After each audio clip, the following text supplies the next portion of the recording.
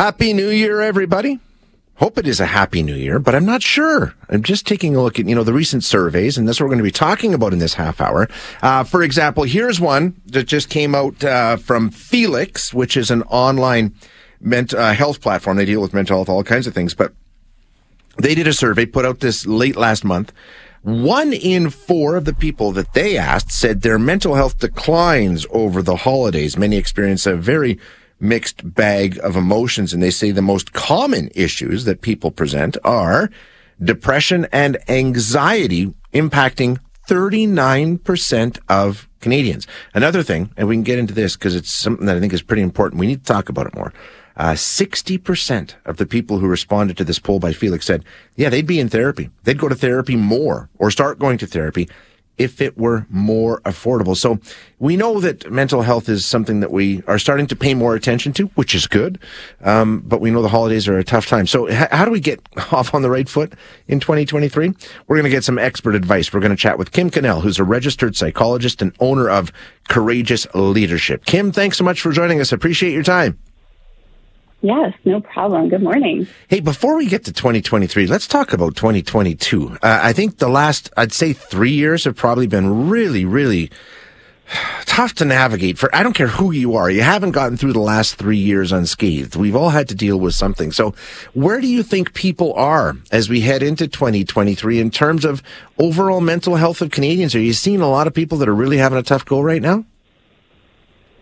Yeah, I am. I think that we definitely depleted our resources, over the last few years, that, the resilience that we had was tested for sure. And, I think since our brains love certainty, yes. I think the thing that really hit hard for us the most is how uncertain our world was. And even though our world is always uncertain, I think our brains kind of lull us into this sense of security when things kind of plod along as they always have. So then when major things happen in our world, either personally or, globally, it really puts it in our face that, anything can happen at any time. And we don't like that as a human species. We don't like uncertainty. and then the fact that, change. If something comes along really big and really calamitous and we deal with it and then we have stable waters again for a little while, that's one thing. But we haven't had that break. It seems like it's just one thing after another. That's got to make the uncertainty, which, as you say, we know is really, really difficult for us to handle. The fact that it never ends for the last 3 years, that can't be helpful either. Yeah, and I agree with you 100%. And I also see that people are starting to get better. We're starting to flex that resilience muscle where it's like, okay, this isn't going away. This isn't a one-time thing. This is clearly a muscle that we need to strengthen and get better at. And so I am seeing people being better able to deal with things and also be able to recognize, okay, there's some stuff in my life I've been avoiding for a really long time. It's time to just deal with it so it's not weighing me down anymore. When we talk about the holidays specifically, and we're just coming through them, so I imagine there's a lot of people that are in a really fragile state right now. What is it that brings out more stress and more anxiety and more depression? And we hear just one survey after another talking about Canadians and how much difficulty they face over the holidays. Why is that? Yeah, it's interesting. I see both in my practice. I see, the holidays as a time of rest and renewal and gathering for people. But I also think that it can be, a reminder of things we've lost in the year too. So grief is a big thing that comes up.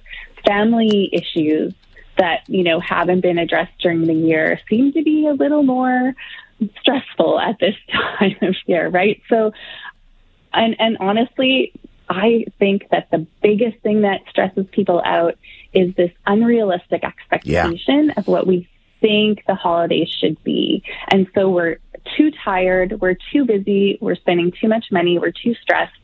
And then that really put us in a, kind of a losing situation when we, have so much going on and we're trying to be happy and you're not feeling happy. And then we have these expectations that we're not meeting. Yeah, and then you go on social media and everybody that you know is sharing these wonderful pictures of the celebrations that they're at. Even though their lives may be total dumpster fires, they can still put together one good picture to make it look like everything's grand. That's a big factor too, isn't it? We all compare each other to what's happening with our friends and our family because we see it all the time now. Well, I think social media definitely highlights that.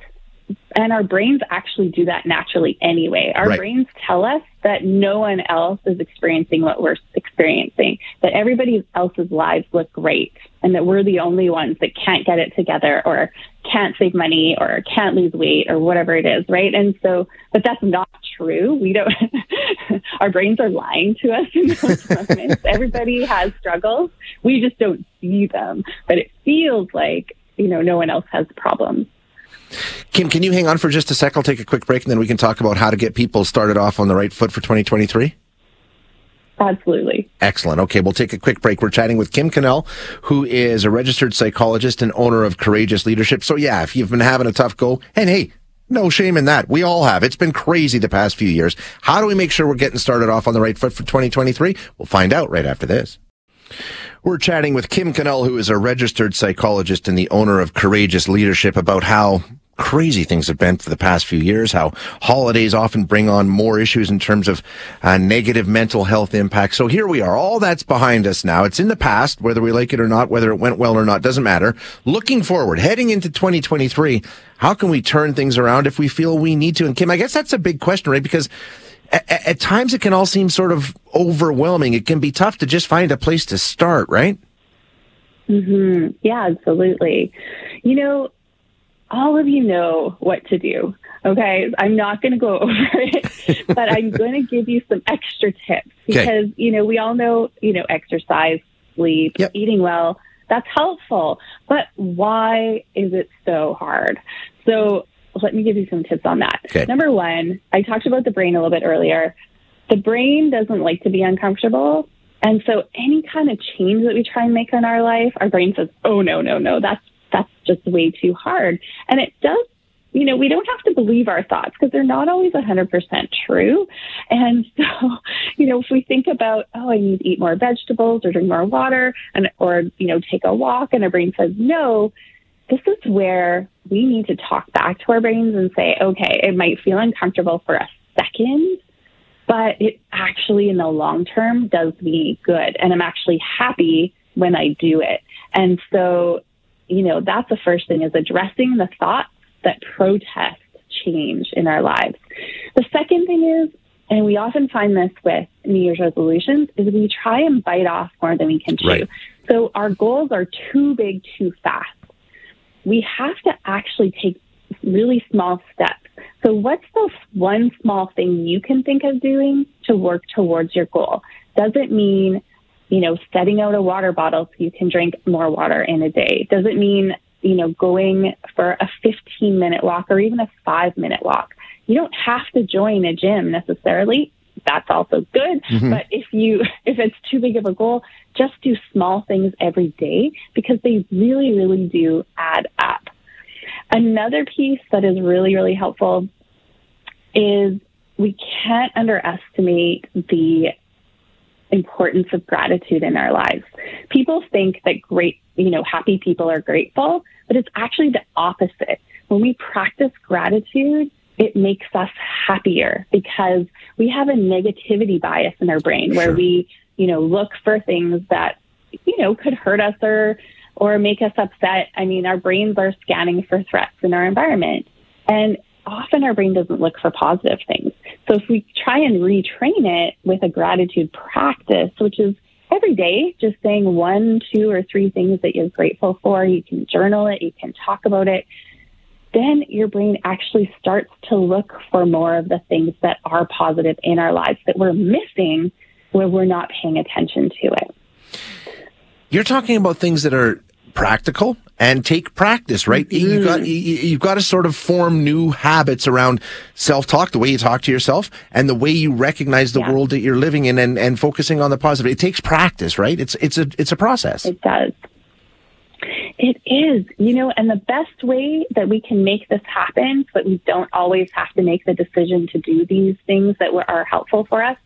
the best thing to do is to put it in some kind of routine, right? So if you have it in your calendar and you do it every day, then you don't have to think about it. So if every day after dinner you go for, a walk around the block, that really adds up in terms of your health, and it doesn't take a lot of extra decision-making power. So, start small, do small things, but put it in a routine so that you're doing the same thing every day, and then it doesn't become a question as to whether or not you should do it. What about asking for help, seeking help, getting some help? I mean, a lot of these things, like you're talking about, are things you certainly can do on your own. How important is it to make sure that you are reaching out for help when it's available? Yeah, I always say to people that you can do a lot of things on your own, but when you have support, when you've got even a professional involved, you'll just get it done that much faster because you don't have to go through the trial and error of what worked, what didn't work, how do I analyze that, how do I keep track of it. Someone in your corner can, especially a professional, can just help you get there, exponentially faster. So, whether it's a friend, a family member that supports you that you can kind of, bounce ideas off of, or like I say, a professional, go to a psychologist, go to a social worker, talk about what you want to talk about. It's really surprising. Even in my own life, I also have a therapist. It is always surprising to me how fast I come to new conclusions and new ideas about things once I talk it through with someone who knows what they're talking about.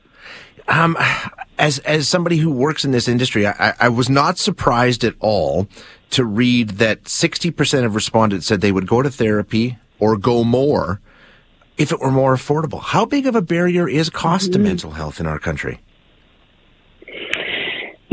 It is absolutely. And I think that a lot of companies are starting to get better at providing their mental health benefits. Yep. And so as big of a problem as, wait lists are, because we do have Alberta Health Services, we do have services like Momentum where you can pay what you can in Edmonton. But a big thing I see in my practice is people aren't using all their benefits. I can't even tell you how many people called me in December saying, I have 12 sessions. I can't possibly use all of them, but I want to get started, right? Like, start using your benefits now. Most of them roll over in January. Yeah. So get started on it, and you'll be surprised how much that can help you and how quickly that can help you if you just get going on it. I really do think, though, part of it is cost, and part of it is also the stigma where we feel nervous or that we'll be judged by a mental health professional if we talk about the things that are really happening. And I'm going to tell you, we are the least judgmental people. We've talked to lots of people. We think people are the hardest on themselves, and we're not. Our job is not to add to it. Our job is to help you understand it so that you can figure it out and go about things a different way. So, and I can second that. You've seen a bunch of us, and I've seen a bunch of you, and you're right. It's I've never found it to be anything other than absolutely positive. So, I really appreciate you being here today, Kim, and hopefully some people heed your advice and get started on a better 2023. Hi, it's Shauna, and I might be a bad parent because my kids think French fries are vegetables. Hey, it's Ryan, and I might be a bad parent because I went out for wings when my wife was in the hospital after giving birth. Johnny here. I might be a bad parent because in my house, the tooth fairy gives pocket change. But we're not alone. Len emailed us and said his 6-year-old daughter's Tarzan moment going from love seat to lazy boy by curtains made him more proud than any dance recital. And Andy left his 2-year-old at the rink. All right, guys, I'm sure we're not alone. Like Andy's kid. For stories and confessions like this, make sure you check out our podcast. It's called Bad Parents, and it's available wherever you get your podcasts. I left a glove at the rink.